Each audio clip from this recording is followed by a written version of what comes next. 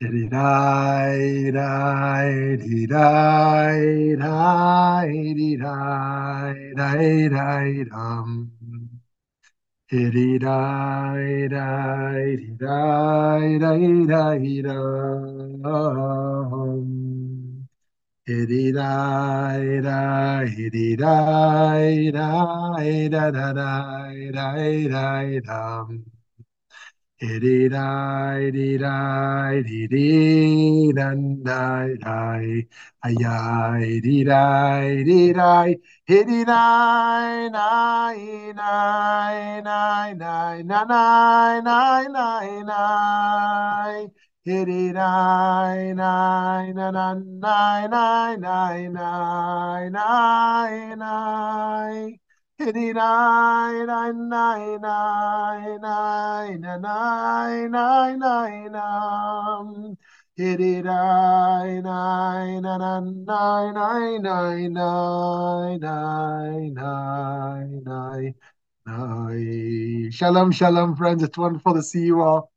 Thank you so much for being here for our learning of the philosophers today and what they might mean for us today in our own ways, personal ways. And we're going to start with a little poll question that will lead into Noam Chomsky. Is human language universal? Yes, our brains already are not blank slates, and we have universal rules built into them for language. Option two, we're blank slates, and engagement with different languages are fundamentally different on a cognitive level. Maybe this is something you've thought a lot about. Maybe you've thought very little about. Curious to see where people fall out on this. Is human language universal? Option one, yes, our brains already are not blank slates and have universal rules built into them for language. Option two, we're blank slates and engagement with different languages are fundamentally different on a cognitive level. I will be curious in the chat if you want to discuss that at all, or we could save it for later. Okay, let's see our results here. Wow, pretty even split. 43% um, say yes, our brains are already are not blank slates and have universal rules built into them for language. 57% were basically blank slates, and engagement with different languages are fundamentally different on a cognitive level. All right, here we go, friends. Let's dive in here. Are human values at the core fundamentally universal and only divided by specific language and expression? Should behavior only be determined as ethical if one acts according to universal principles and not selectively out of self interest? Noam Chomsky was born in 1928 to Jewish immigrants, both of whom were active in the local religious community in Philadelphia and believed strongly in the importance of education. Chomsky recalls that they were both heavily involved in the revival of Hebrew and insistent upon strong educational foundations so that the Jews in their community would be capable of robust free thought. As such, even though he now identifies as non-religious, he still finds some of his ethics rooted in Judaism, such as an assertion found in his Haftorah portion from Zechariah, Lo b'chayo v'lo b'koach ki im beruchi, not by might, not by power, but by the spirit of the divine. This perhaps serves as good support for Chomsky's commitment to pacifism. By the way, if you want to know where he uses that quote, maybe he uses it other places as well. But when I had a video interview with Chomsky a few years ago, he dropped that Hebrew perfectly in this, even though he's secular for almost all his life. He very quickly dropped that quote from Zechariah in its original Hebrew. So that was kind of cool. By the way, you can watch that interview if you just type in Yanklowitz Chomsky. I'm sure that's the only thing that'll come up. Having first made a name for himself in the field of linguistics, some call him the father of the modern field. Chomsky is now one of the best known public intellectuals in the English speaking world, having branched out into political activism, social criticism, analytical philosophy, and even cognitive science. To date, he has written over 100 books and been engaged in debates with many other significant thinkers. Just to take a moment to name what some of you likely already know, Chomsky has strong opinions perceived by many to be anti-Israel. To borrow the words of one of his most famous intellectual nemesis, Alan Dershowitz says that Chomsky hates America, hates Israel, and hates Western democracy. That's a pretty concise summary of what most of the controversies are around. As always, we're going to do our best to thoughtfully engage with the ideas that Noam Chomsky puts forward, even if some of us don't agree with all of them. Chomsky actually insists that his activism, his political philosophy, and linguistics are inextricably connected. One of his major ideas in the field of linguistics sure does sound like a broadly applicable philosophy, that of linguistic universals, chiefly universal grammar.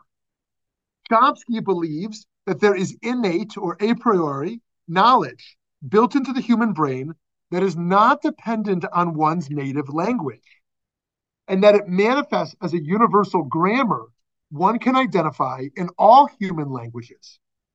This universal grammar enables human beings to have a shared understanding of things, even as we express things quite differently in French, Fijian, or Finnish sign language. Some of us who know or are learning other languages may question if that's true to our experience. But to give an illustrative example, most would agree that hunger is a natural sensation universal to all human beings. We suspect all human beings experience something called hunger in different ways, but in some very similar ways. Our body tells us we need to eat. And because that's so basic, all languages must have a way to relay that information. How do we use words to convey to someone else that we're hungry? My 3-year-old does it differently than my 11-year-old, does it differently than my father. How do we convey that we're hungry? In English, we might say something like, I'm hungry, which sounds ridiculous to speakers of other languages.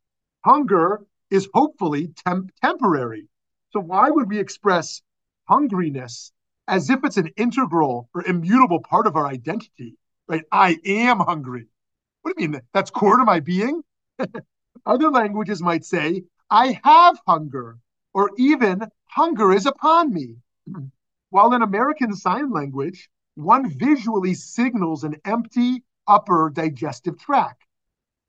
All of these manners of expression are certainly different and might contribute to different relationships with hunger. But in this case, most of us would likely agree with Chomsky that the meaning of hunger is universal, even if its expression is not. Even if we don't know anywhere near the majority of the world's languages, we would probably still feel safe betting that hunger is more or less the same around the world. But where are the limits? We know that many cultures have conceptual words that are generally agreed to be untranslatable, though we, of course, try to translate them. This is actually one of the great challenges in Jewish learning, working with ancient texts, ancient knowledge, ancient language, and trying to find a way to express it in modern terms, navigating modern sensibilities. But what about those difficult to define things that do at least seem universal, like peace, fairness, friendship, love? Are these universal phenomena of how we experience love, or how we long for peace, or our experience of friendship, or our desire for fairness? Chomsky famously debated our old friend, perhaps frenemy, Foucault, on topics of power, justice, and human nature. Foucault questioned whether there was such a thing as an unchanging notion of justice or injustice, arguing instead that our understanding of these concepts is a product of the kind of societies we live in, right? There is no notion of justice, going back to Steve Chaubin's great comment a few weeks ago. There is no universal notion of justice that all societies share throughout the eras, right? Justice is such a relative term in different time periods and different cultures, even within the family, of what's fair in my family, who should get the last candy bar. We've got a lot of arguments in my house as to what's fair. The youngest one, the one who likes it the most, right? The one who found it, the one who bought it, right? Whenever I enter the argument, Chomsky disagreed with this so fervently that he interrupted Foucault during their debate. And Chomsky interrupted the debate with Foucault and said, I think that there is some sort of an absolute basis, ultimately residing in fundamental human qualities, in terms of which a real notion of justice is grounded, right? So we might be getting a little abstract, friends. So let me bring us back down to earth a little bit. um, so Foucault, I mean, to say it kind of simplistically, Foucault really embraces the relativity of values. Chomsky thinks there's something universal and absolute, right? That there is something called fairness. It's in our brain, it's in our language, it's in our grammar rules. There is something called justice or fairness, and it's fundamental to being a human that we are connected to that universal enterprise. Foucault thinks that these ideas are so fluid, so tenuous, that our notions of it are so different that it's hard to even say we're talking about the same thing, one might say.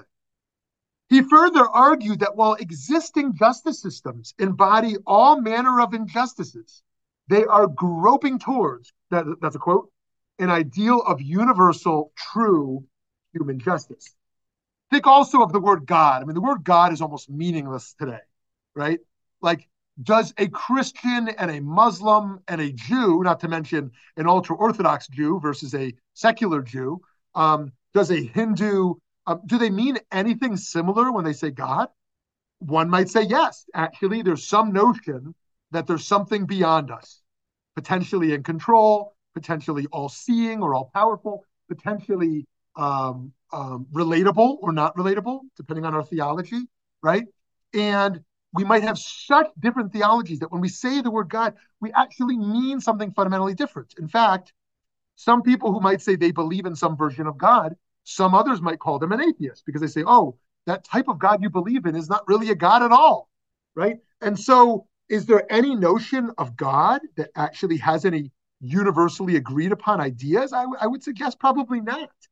We just assume we're talking about the same thing when on the dollar bill it says, in God we trust. Well, what does it mean trust? What does it mean God? I mean, these are complicated ideas. Anyways, this theme of universality also shows up in his critiques and prescriptions with regards to political power. Chomsky holds that the ethical standards that an actor applies to himself should be the same as he is willing to see all other actors in a system act out, and that he should in practice allow them to act out.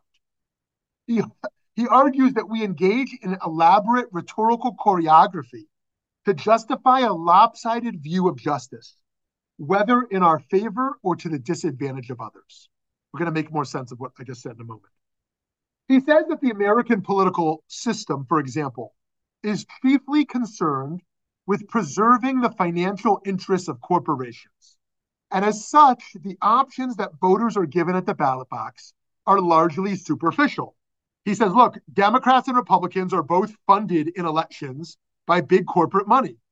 And so, and that guides our country and our country's interests and decisions, those corporate interests. And as such, there's a superficial experience of voting where we think we're voting for something vastly different that he says is ultimately superficial in its difference. Instead of being presented substantive opinions, political discourse tends to obsess about language and small details, he argues, which serve only as a distraction rather than focus on the matters that deeply address our national pursuits. Globally and historically, Chomsky claims, the ruling class limits the political options of democracy by concocting language to define their financial interests as a moral baseline that is unquestionably legitimate.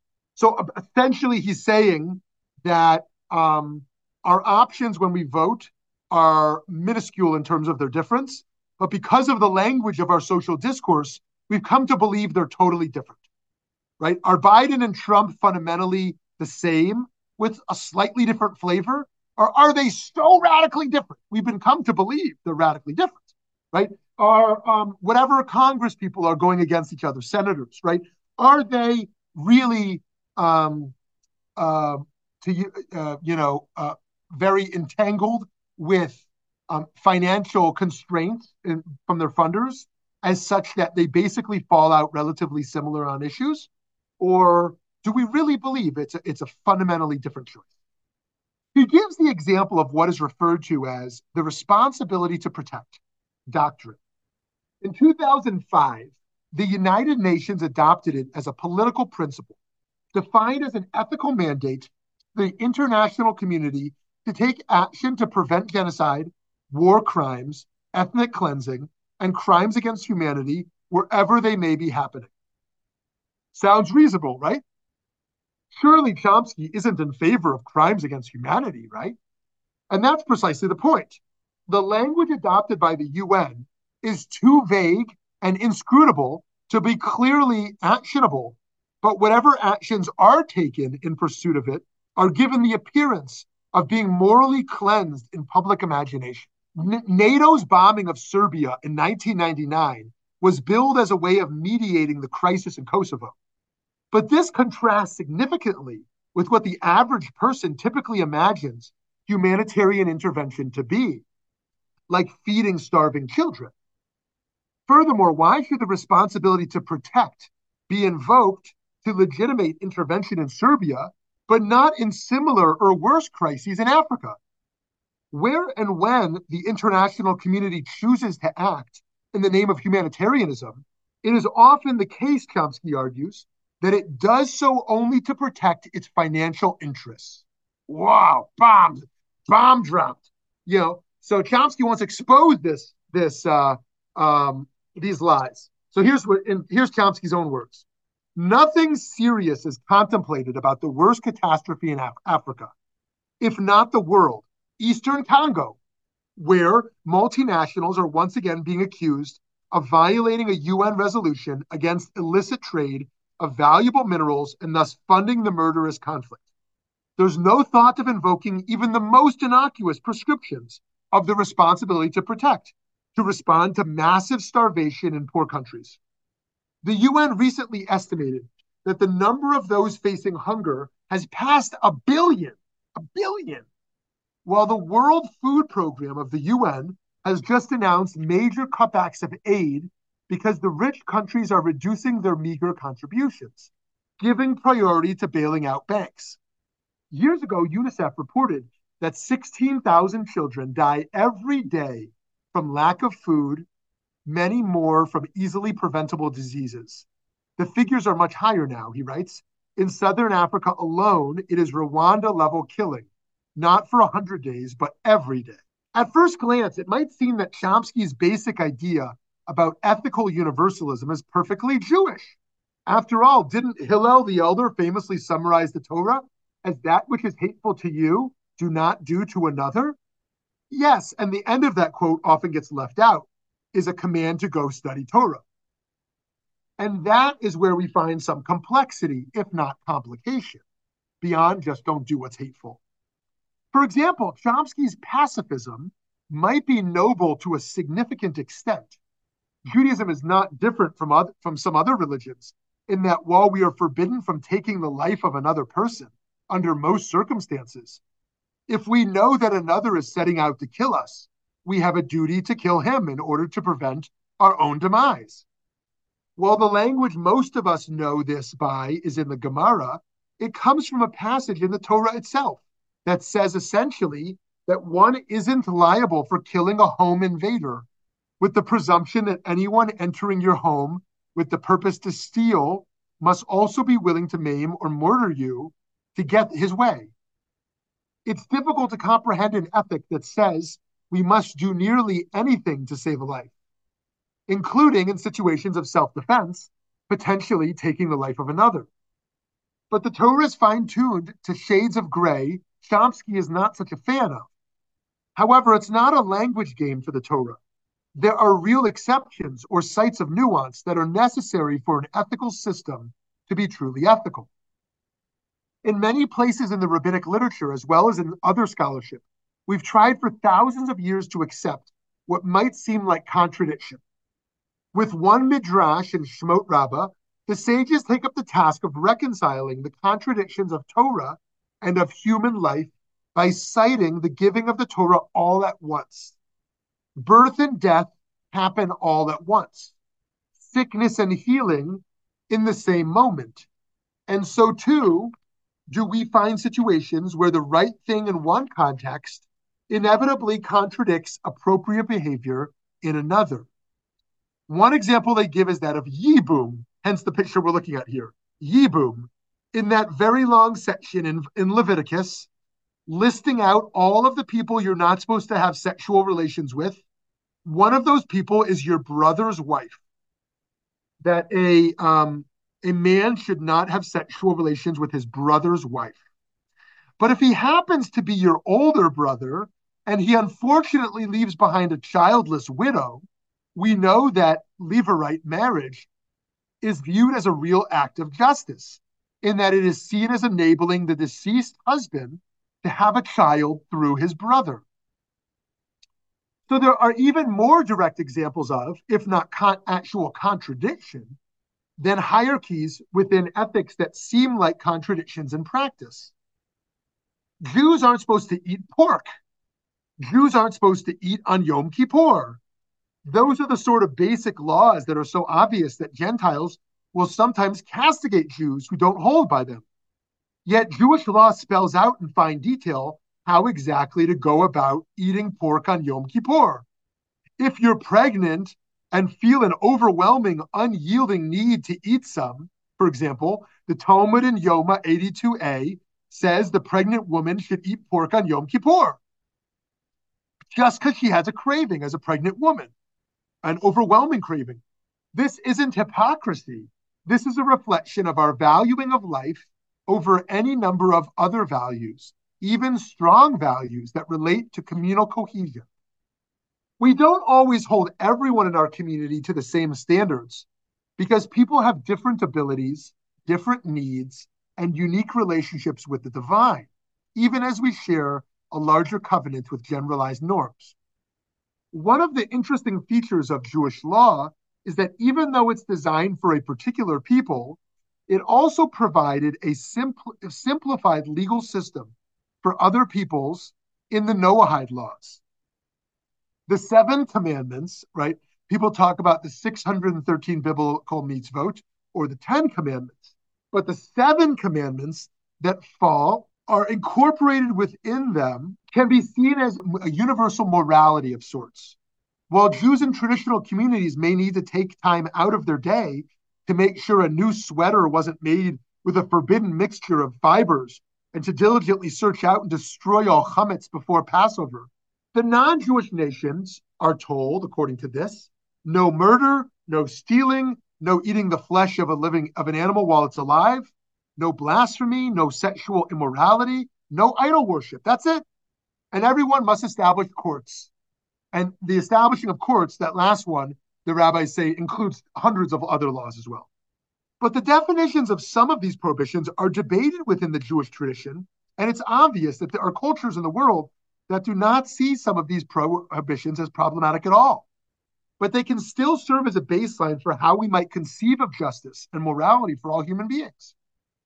Friends, to conclude here, Jewish law seems far more comfortable with expressing universality with respect to a lo ta'aseh, right? Meaning a prohibition, as can be seen in the statement of Hillel the elder, that which is hateful to you, do not do unto another. But even within that, we know there are exceptions. Perhaps underneath the complexities of law, there is some sort of universal truth that we as humans can only grope our way towards, though it remains to be seen whether it is what Chomsky thinks of as justice. That was a lot of topics in terms of language, values, politics. So let's go in any direction folks want to go in now. Hi, Cheryl. Good morning. One thing that you just said at the very end, I was just talking about this weekend when we read Yitro and we read the 10 Commandments. And I said, 8 of those are negative.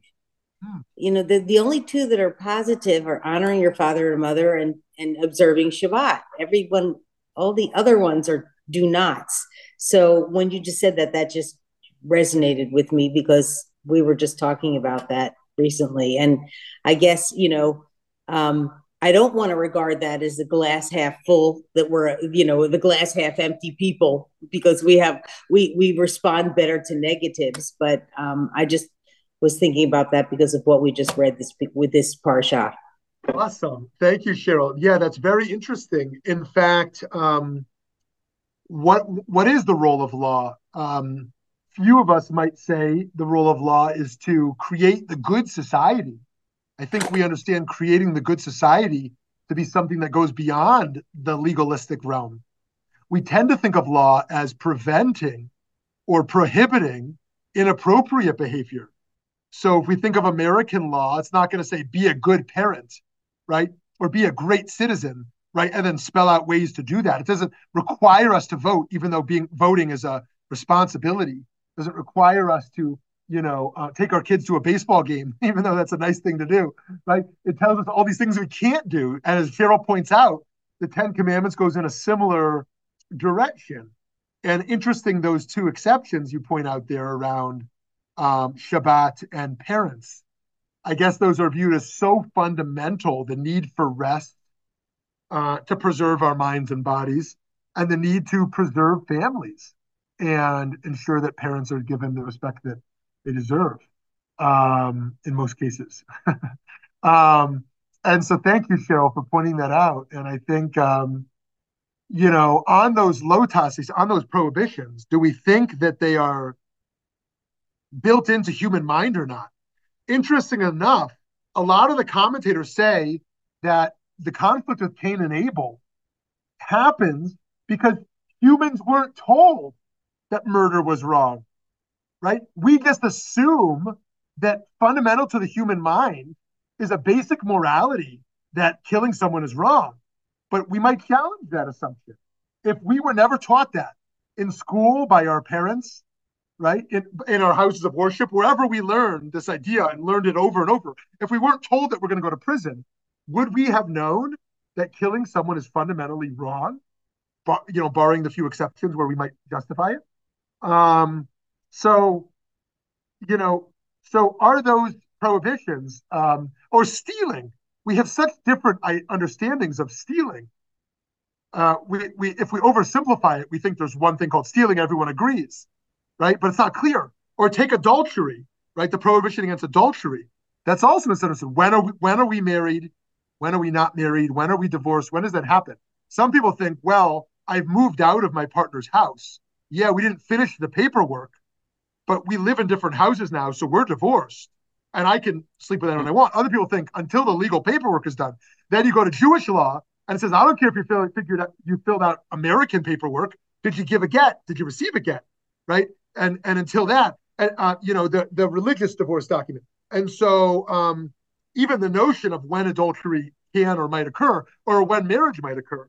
And so great debates around these things. Anyway, Cheryl, that's a very interesting point. Do you want to I respond just to that at all? Or? I just wanted to say one more thing about Cain and Abel, and I guess I was trying to go through my head, think of is there a more positive way of saying, instead of do not murder, is there a positive way of, which would not be 3 words, do not murder? It would be something longer, because you would have to explain why human life is dear and cherished, and you shouldn't, I mean, here I go with the negative, but I'm just trying to think of ways that they could have been the positive 10 commandments. So, Oh, interesting. Right. ways of Instead of spelling it saying lower out. I tier mean, if sound. you're teaching your Yeah, children right. something about murdering or stealing, or let's just stick with those two. I don't want to go into adultery and coveting and all that kind of stuff, although coveting is something that children should learn very early, Mm. that just because someone else has something doesn't mean you should have it. But I mean, I guess laws tend to be negative, not positive. That's Yes. the bottom line. Yeah, right, exactly. Very, very interesting. And the coveting one, many people treat it as it's, kind of Puritan. It's kind of who's capable of that? We think back of Jimmy Carter. I have well, I mean that was lust, but I have sinned in my heart, whatever the case is here, whatever that case there was. But the truth is, as you point out, I mean, how important is this to teach our children and ourselves, right? Around issues of jealousy, around issues of unfulfilled desire and insatiability. So yeah, could we have achieved? It's a profound question. Could we have achieved some of the same goals with positive language instead of negative prohibitions? Very interesting. And just Okay. one more thing. I'm Yes, sorry. please. I No, don't great. mean to monopolize, Yeah. but what you just said about not you shouldn't do unto others that, but the Christian version is do unto others, or as you would have be done unto yourself. So that isn't that the Christian version of it, as opposed to the negative. That once again, Oh, interesting. Yeah. Okay. Looks like Ed wants to jump in on that point right there. Thanks, Cheryl. Yeah, I can appreciate the negative parts as being somewhat in need of exceptions and clarifications. But the positive one, if you will, is still as complicated, is love your neighbor. And then they added, as yourself. Okay, well, if you don't love yourself, then you're able to not love your neighbor, or how's that go? Because in the Christian groups where we discuss love your neighbor, the first debate is, well, who's your neighbor? And that goes anywhere from the entire world and everybody in it, to your family, to your loved one.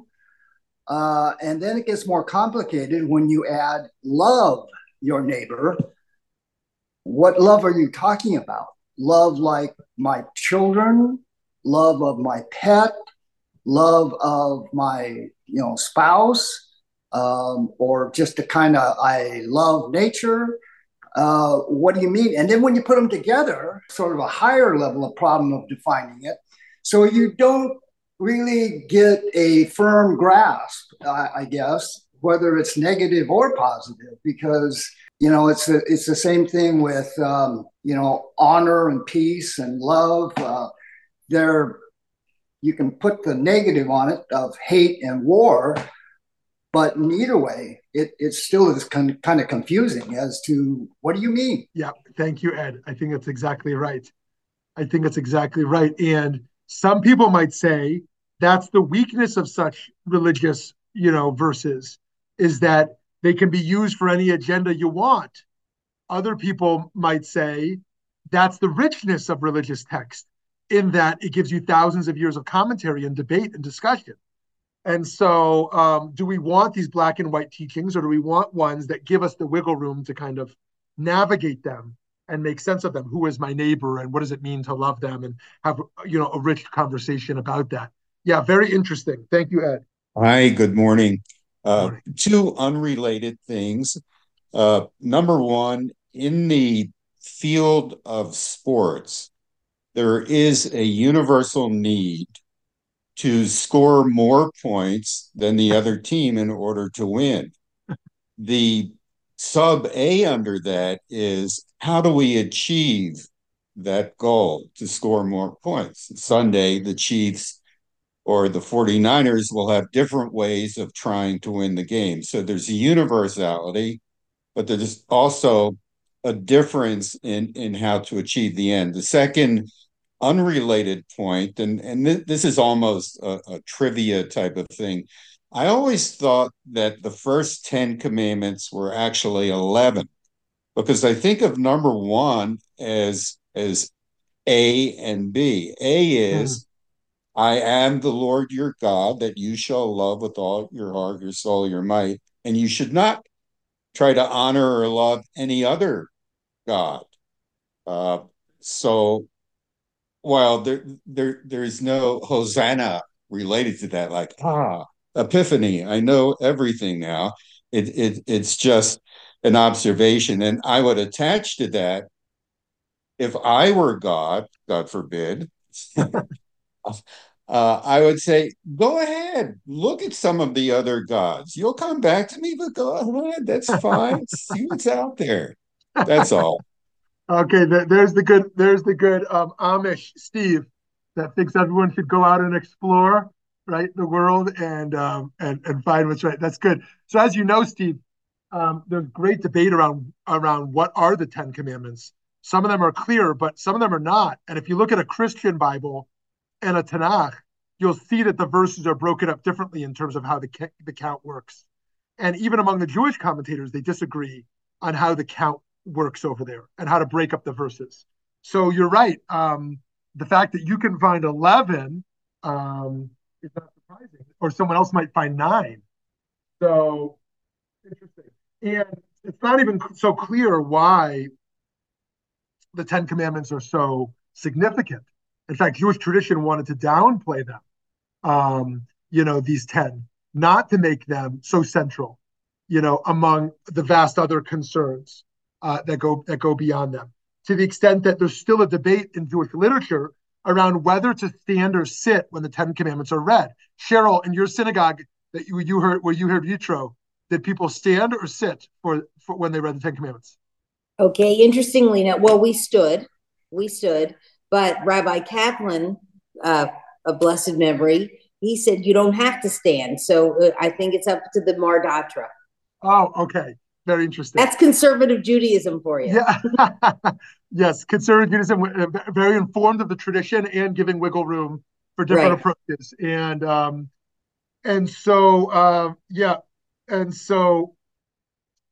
anyways, it's very interesting what you bring up there. And now to your point around sports, one of the reasons that sports are so successful, you might say, is because of how strictly rules are adhered to, right? The rules that contain the sport enable this container for people to have a shared assumption of what they're doing. So you said they both want to win, but they're going to take very different approaches within many limits, because there's 100 things they can't do. And the fact that they can't do that creates a whole space for creativity around the need, to figure out how to, at all costs, win that game. And yet still, given those rules, every call by the refs, of course, get argued and yelled at. Who would want that job of constantly being yelled? And what ref was like, okay, you yelled at me, I'm going to change my decision. It's like even these professionals, their entire lives, they've been playing these sports, cannot stop from yelling about a call, right? As if it's going to make an impact. But anyways, yes, so Steve, thanks for that. Hi, Sarah. We're gonna move to you. Well, I love how so many things are circling around here. So as soon as Steve started talking about sports, I thought, well, but who determines really what a foul is and what's legal and what's not legal? What deserves a penalty? So it took me back to Cheryl and Yitro, and dividing up all of these judges that we could turn to. We've trained these individuals to make these decisions, and yet they have to get together, and now they have to look at a little screen, and then they can debate some more.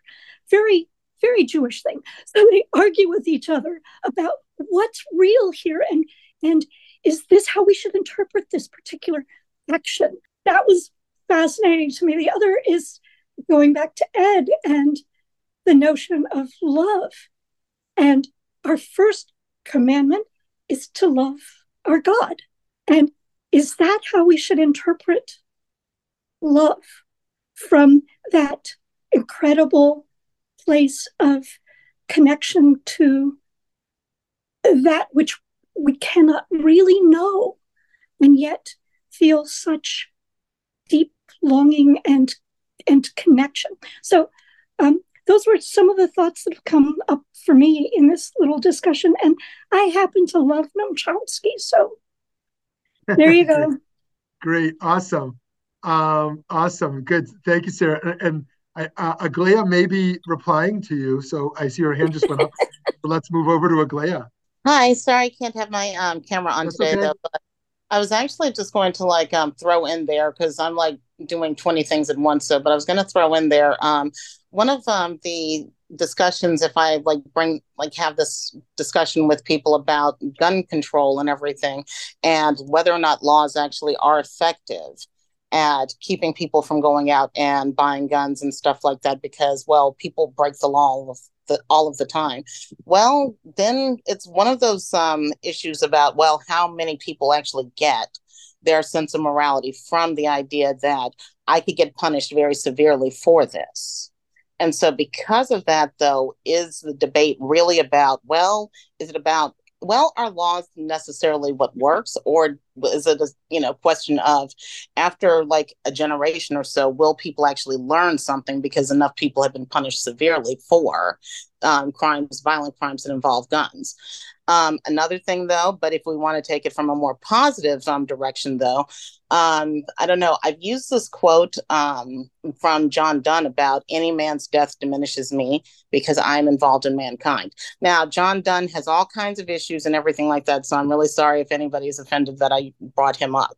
But yeah, so that's another, you could take it either way, though. However, though, I'm kind of iffy about it because of the fact that, well, but then there's also the other issue. You might feel like you're involved, but are you really present to have that emotional connection? So is the punishment actually more of a motivator than, you know? Mm-hmm, mm-hmm. Very interesting. Thank you, Aglaia. And I think that we probably have an interesting debate here on the issue of legislating drug use. Some people think we should limit the supply.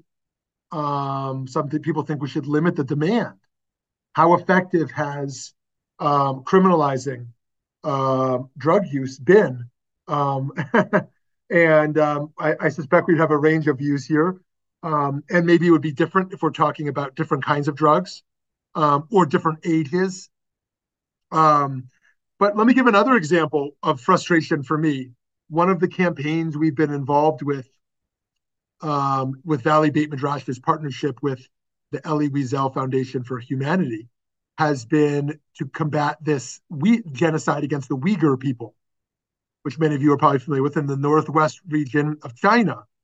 Talking about millions of people. And in 2022, the Senate actually passed legislation that banned imports from forced labor of Uyghur people. That said, it's gotten completely worked around.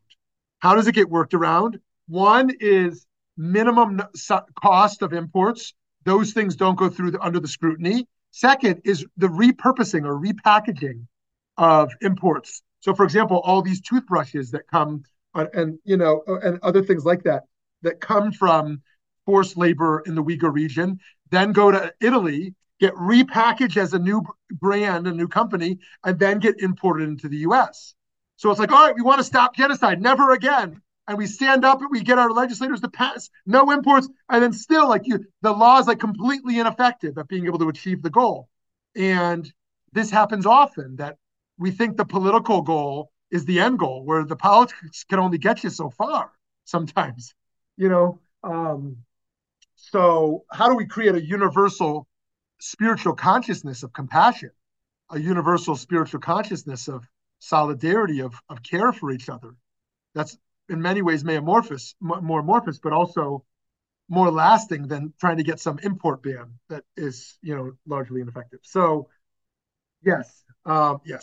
So, okay, let me pause there. Oh, here's Matthew. Okay, you want to unmute Matthew?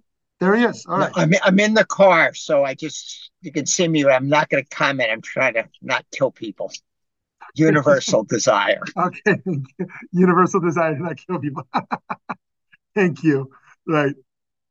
And even there, I mean, we seem pretty clear as a society that if you go drink, I don't know, fill in the blank, 5 champagnes or 3 screwdrivers or 6 beers, and then you go drive, you've done something violent and reckless in society, right?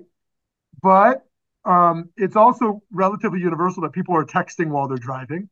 And I believe the last study I saw said that texting is actually even more of a distraction than being under the alcoholic influence, or equal or more.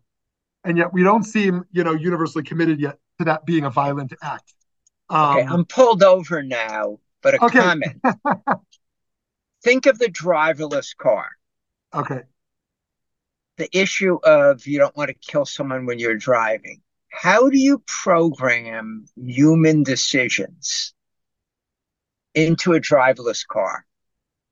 Right. And for example, you are driving and something happens. You have a choice. You can pull to the side and smash your car, save other people's lives. Your airbag will go off, you'll be fine. Or you could continue and maybe hit the person in front of you. How do you determine those decisions? More difficult case, your brakes fail, you can hit a group of children in the crosswalk, or you can hit the elderly person at the bus stop. Which way do you turn your car? And this is one of the great debates within driverless cars. By the way, there are laws in Germany that now codify the programming of who gets killed first or who gets killed last. But if you think about it, texting, there are laws, and the only way to enforce them is to arrest everyone coming out of the Waste Management Open who's been drinking. Do a breathalyzer test on every car coming out. Don't pick out the one who's... Do a breathalyzer test, because you don't have to drive because there's free Uber and Lyft if you had too much to drink. So very interesting. Thank you. Thank you very. Off the topic, but we got to where we are, so I stopped the car. We're all over the place on topic, and I think that's an interesting contribution in terms of some of the complicated decisions that have to be made today in medical ethics, in AI, in other technologies that are being developed, how we value lives differently. And of course, in warfare, I mean, raging debates right now around how many enemies can you kill to save one citizen, and and who is a civilian and who is an armed soldier, and and so this is one of the pressing issues. Of course, it touches on not only end of life and warfare and medical ethics, but also the abortion debate, the various views on what a life is and when a life begins, and that's continues to be a raging topic that's not going anywhere anytime soon, even though people are very adamant it's conception or it's birth or it's something in between. So yes, thank you so much. And if there is something universally built into us as humans that says don't kill, how come some of us relate to different aspects of those debates differently? Is that because of our cultures? Is that because of our upbringing? Is that because of our brain development that we consider this murder but not that murder?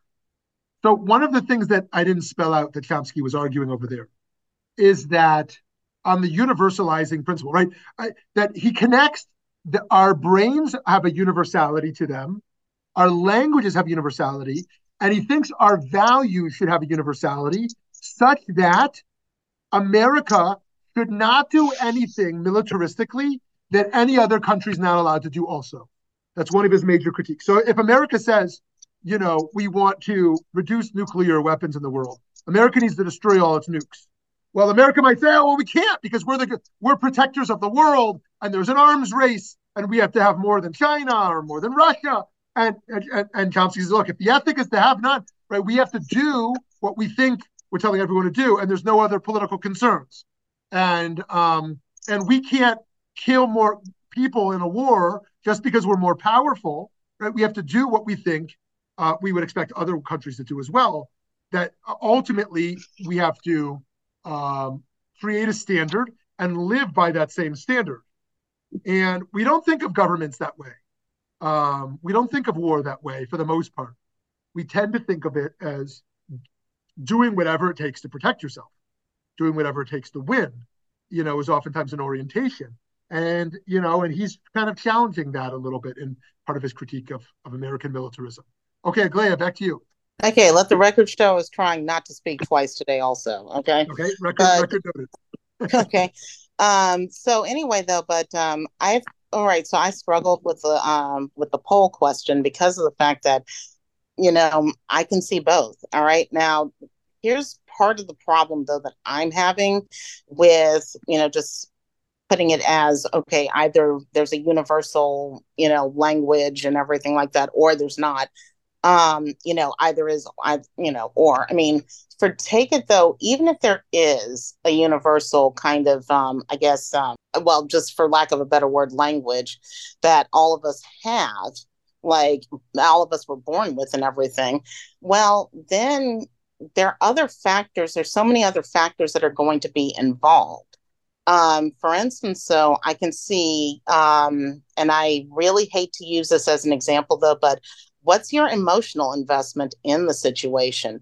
Are you going to be, and also, are you triggered by fear? Are you triggered by like whatever? I mean, it's not just also how you were raised or like what society you came from though, because there are also all kinds of things that happen in the knee jerk moment that affect things. So I don't know if anybody else cares about that aspect, but Thank you. Anyone want to weigh in on that? Hi, Lauren. Hi.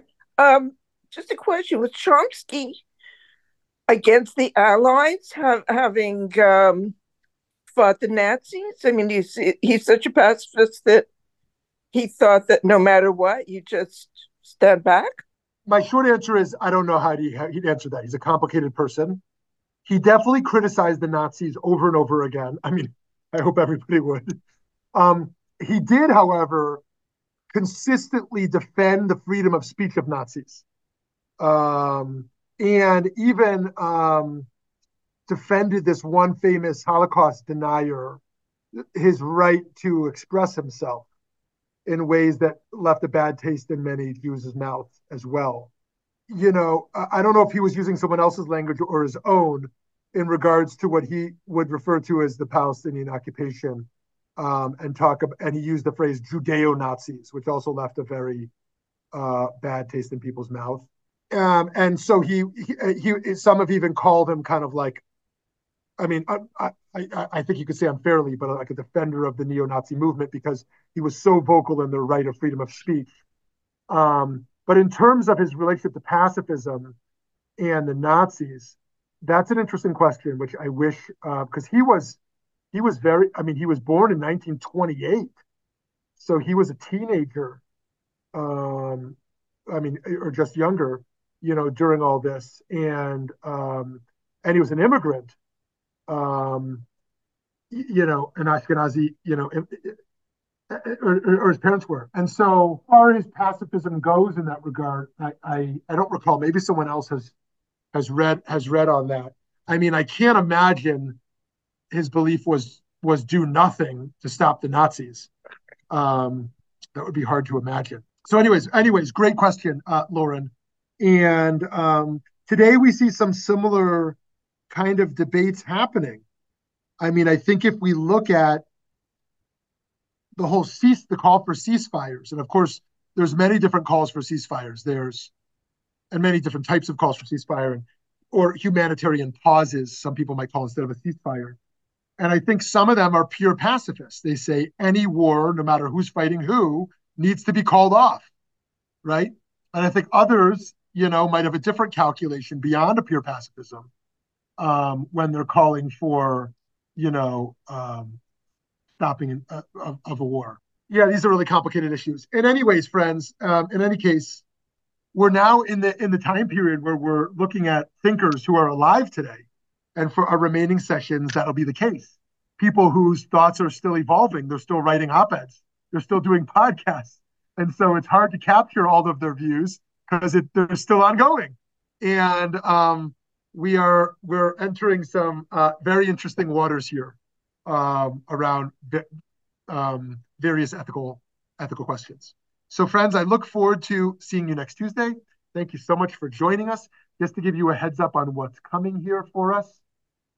Next week, we will be discussing Derrida, Jacques Derrida, very, very different than Chomsky, but one that will be interesting nonetheless. Have a wonderful day.